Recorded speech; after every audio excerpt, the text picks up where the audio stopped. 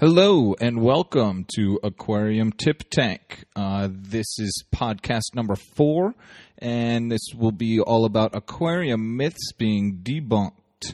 My name is TJ from www.aquariumtiptank.com. I'd like to remind you to go to aquariumtiptank.com and sign up for our free e-updates newsletter so you can get all of the latest tips and tricks to relaxing and enjoying your home aquarium. Today we're going to debunk some of the most popular myths of owning and taking care of an aquarium. First of all, this is the 4th podcast, as I mentioned before. It's been about 2 to 2.5 weeks since our last podcast was released. It looks like 2 to 2.5 weeks will be the normal schedule of releasing podcasts at Aquarium Tip Tank. This one was probably a little longer than usual just due to the fact that, I took a few long weekend vacations to go skiing and to go to a music festival and things like that. So I also have a real job and get paid for something else that I do. Therefore, I don't always have all the time to put a podcast up and get things going. I should have probably tended to the website a little bit more over the past weekend, but here it is. Here's our next podcast. This doesn't have to do much with aquariums, but personally, I was telling you about the fact that I took a ski trip out to Colorado this past weekend. We do have other actual jobs and hobbies that we love, and one of my favorite things is getting out to the mountains, strapping some skis on, and heading down a snowy mountain with friends and family. It was a great time. The mountains were beautiful, the air was crisp, and the company was spectacular. I had a friend of mine stop by my house and feed my fish while we were gone for the 4 days, and when I returned home, everything was still alive and everything in my aquarium looked happy and healthy. It's just another little story to go ahead and show that you don't always have to pay to have somebody maintain your fish. You might just have to have them come by every once in a while, check on a few things, and have a friend stop by for just a few minutes, just like I did. Maybe there's somebody in your neighborhood that's willing to do this for you when you're gone. Anyway, just a little tip and a little note on how to take a little bit of a vacation when you have pet fish to take care of. Okay, on to our feature segment. It's time to start debunking those myths about owning and maintaining an aquarium.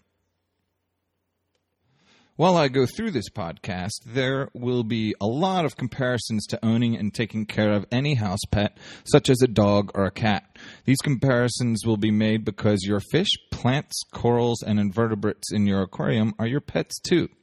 So ask yourself what you would do, or how much would you pay to keep your dog or cat happy and healthy. Then apply that to your fish. Personally, I have owned dogs before. I just had one that unfortunately recently passed away. He got a little old and happened to come down with a form of cancer. So that was really very tough. But as I go through this, just do recall that I am a dog, cat, pet lover as much as any other out there. I'm not saying that you shouldn't have one of those pets as well. But, just remember that everything's about as expensive, and your fish are also your pets. Okay, so the first myth we're going to debunk is that keeping an aquarium is very expensive. I'm probably going to get a little flack for this one because I'm going to debunk it. And I'm going to say that it doesn't have to be super expensive. I'm not going to lie, there is some equipment necessary to set up and maintain a home aquarium. Some of this equipment can be very expensive. However, there are also ways to get this equipment at very cheap prices. Personally, I have not spent any money to get the aquarium that I currently have set up in my home, and I have not spent any money on the new marine aquarium that I'm working to set up. The one that I currently have set up and running was donated to me by a friend who was moving and could no longer take care of his aquarium on the sailboat that he was moving to. Rough life, huh? The aquarium and all of its equipment that I am in the process of setting up was given to me by my sister and brother-in-law. They used to use it, but it had been sitting in their basement for 2 years. There are going to be pieces of equipment that I'll need to buy to upgrade some of the components of the aquarium, but I will probably spend less than $100 or so to get it started. The moral of the story is that there are options that can be very cheap when finding and setting up an aquarium. Try garage sales. Try Craigslist. See what you can find. Make sure you do your due diligence when you do find it to make sure it actually works. Now, I'm going to compare the aquarium equipment to the equipment necessary for a dog or a cat. For an aquarium, the basic equipment is the tank, the mechanical filter, the heater, lighting, substrate, and rock and or decorations. For a dog and or cat, you usually need some kind of crate to keep and or transport your pet in. Dishes for food and water are necessary. And a pet bed is usually purchased. A collar, tag, and leash are necessary for your dog and usually your cat. Hundreds of dollars are normally spent on vaccinations and medications when you first purchase a dog or a cat. Finally, there are all of the toys and enrichment devices that are normally purchased for a household pet like bones, squeak toys, pull toys, ropes, rings, and fake mice. All of this equipment costs hundreds of dollars for your dog and or cat, and it is very possible to spend equal or less money on equipment for your aquarium. It also depends on what type of aquarium you intend to keep. You can keep a beautiful freshwater fish-only tank for less overall money than any dog or cat. You're not buying live rock or coral specimens to decorate a freshwater fish-only tank, but you're buying a few plastic aquarium decorations from your local fish store. You don't need anything other than a regular fluorescent lights and bulbs. No metal halides are necessary. You might save on salt mix, but then you should still reverse osmosis and deionized filter your tap water and mix the necessary water additives to match your fish's natural water chemistry. Finally, there is the price of the animals themselves. I will admit that hardy, healthy, tropical marine fish, corals, and invertebrates can get to be very expensive. But if you want a purebred, champion, certified golden retriever, you should expect to pay $1,500 from a good breeder. That's right, I said $1,500 for the dog itself. They can be very, very expensive depending on the type of dog that you get. People may argue that you can adopt a dog or a cat or possibly take an stray, but adoptions usually cost about $100 to $200, and then there will be at least an additional $200 to $300 in veterinary bills to make sure that your abandoned, stray, adopted new pet is healthy and happy. For that $200 minimum expense, you could get several healthy freshwater or saltwater fish for your aquarium. The next myth is that maintaining an aquarium takes a lot of time and effort. Well, this, in my opinion, is the easiest myth to debunk of all. If you believe this one, then you probably shouldn't have a pet at all. Dogs and cats have to be played with. They have to go to the bathroom. They have to get exercise. They like to go on walks, be pet, be cleaned, enjoy getting attention, and enjoy being loved. Well, your fish are your pets too. So you have to give your fish a little love and attention every day. This isn't any different from any other pet. Once you get your aquarium tank and water chemistry cycled, set up, and ready to go, there is probably less time that you absolutely have to spend on your fish tank every day than the amount of time that you would have to spend with any other animal. You should check the water level, check the temperature, check for any unwanted algae spots, feed your livestock, and just do some general observation every day. Aside from feeding your fish, this mostly just involves looking at your tank at least once a day. That's it. And while you're there, just check a few numbers out. Heck, I've seen advertisements for automatic fish feeders so you don't even have to feed your fish if you don't want to. You can put some fish in there for about a week and have it feed your fish for a week regularly. There are so many things that you could buy, and granted, that would mean that you're paying more, but you could practically automate your tank. That's not saying you shouldn't still look at it every once in a while, but if you tell me that this is more time than is required for a cat or a dog, you've got to be kidding me. The next myth, the third myth, is that maintaining an aquarium and keeping fish healthy is stressful. Well, I just went through a daily routine that might take you 2 to 5 minutes. If you take the 2 to 5 minutes of time every day to maintain your aquarium as described, You add some filtered water to make up for evaporation just every few days. You maintain the temperature with a heater or chiller, and that could be fairly automatic. You perform water changes about every 2 weeks and check and change lights and bulbs when necessary. Then keeping fish should actually be quite stress-free and relaxing. You'll have to check the water chemistry every once in a while. You'll have to make sure everything's going okay and everything's set up all right. But once it is, if you keep doing these regular, easy things every day or on your regular schedule, you should be able to relax and just enjoy. Everything I just described was a short daily routine of tasks, a routine every 2 weeks that might take 30 minutes, and a trip to your light store every 8 months or so. Maybe there's a trip to the fish food store every once in a while. If you just take your time, do your research, set everything up correctly, and follow a few easy tasks and tips, your colorful, beautiful aquarium should actually be very, very relaxing. There are actually studies out there that show that just looking and enjoying the smooth motions and the waves of the aquarium and things like that and the beautiful fish is more relaxing than maintaining it could ever be difficult. So that might be an opinion, but it shouldn't be very stressful as long as you take care of a few daily chores.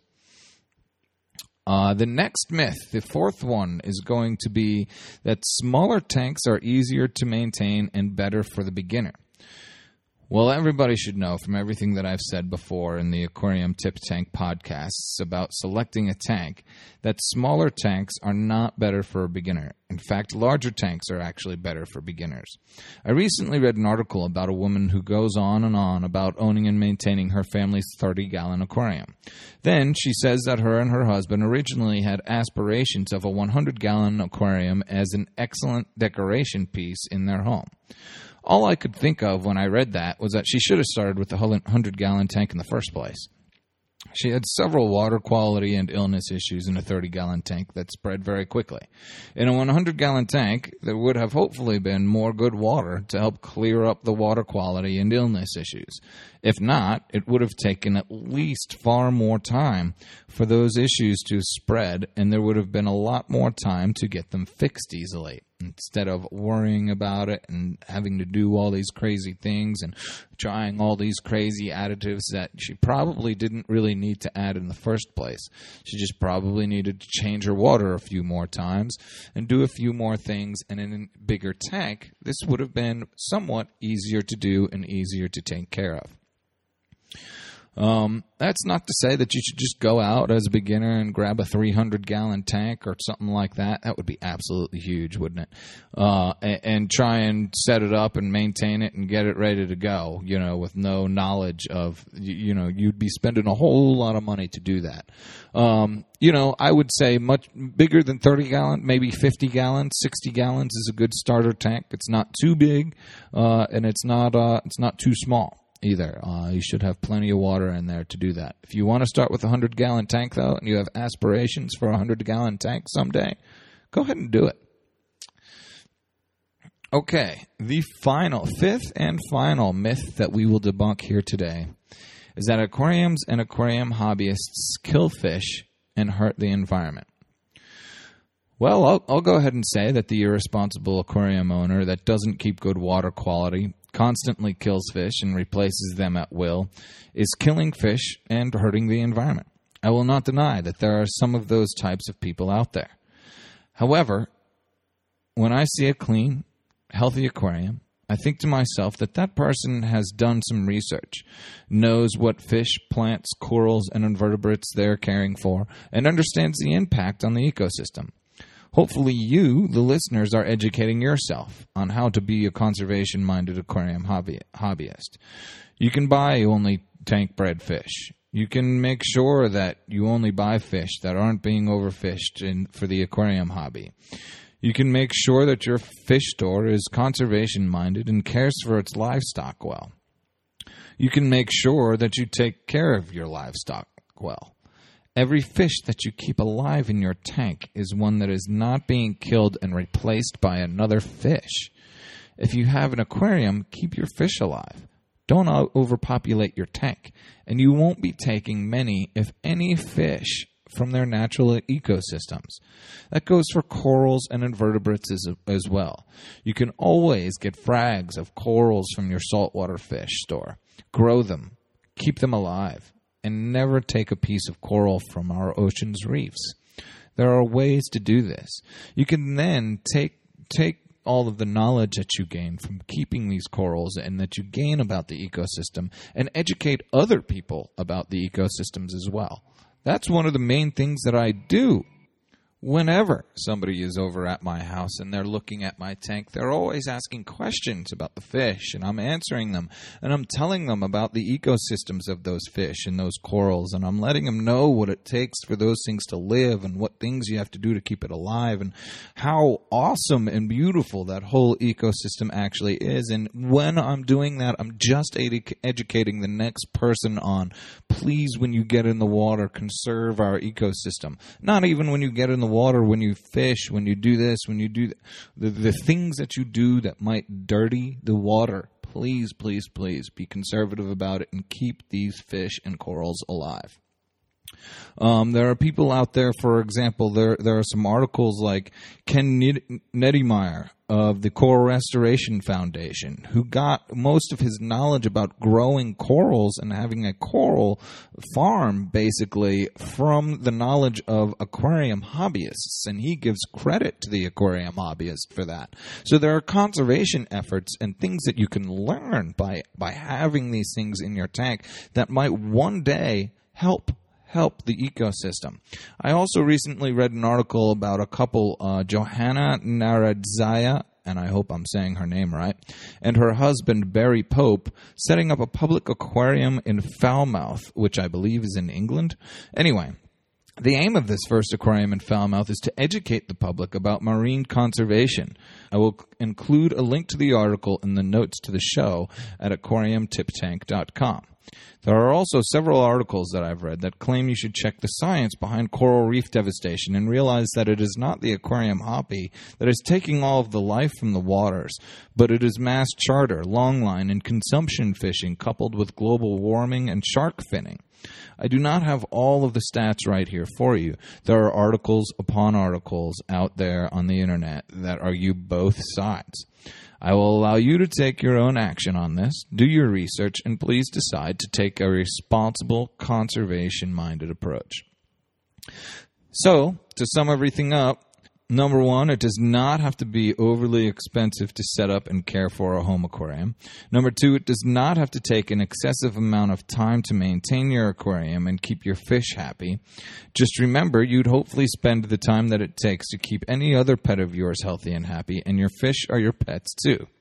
3, there are some tasks to perform to keep everything going well with your aquarium, but if you do those tasks routinely, they will not take very much time and you won't be stressed out by having to do them.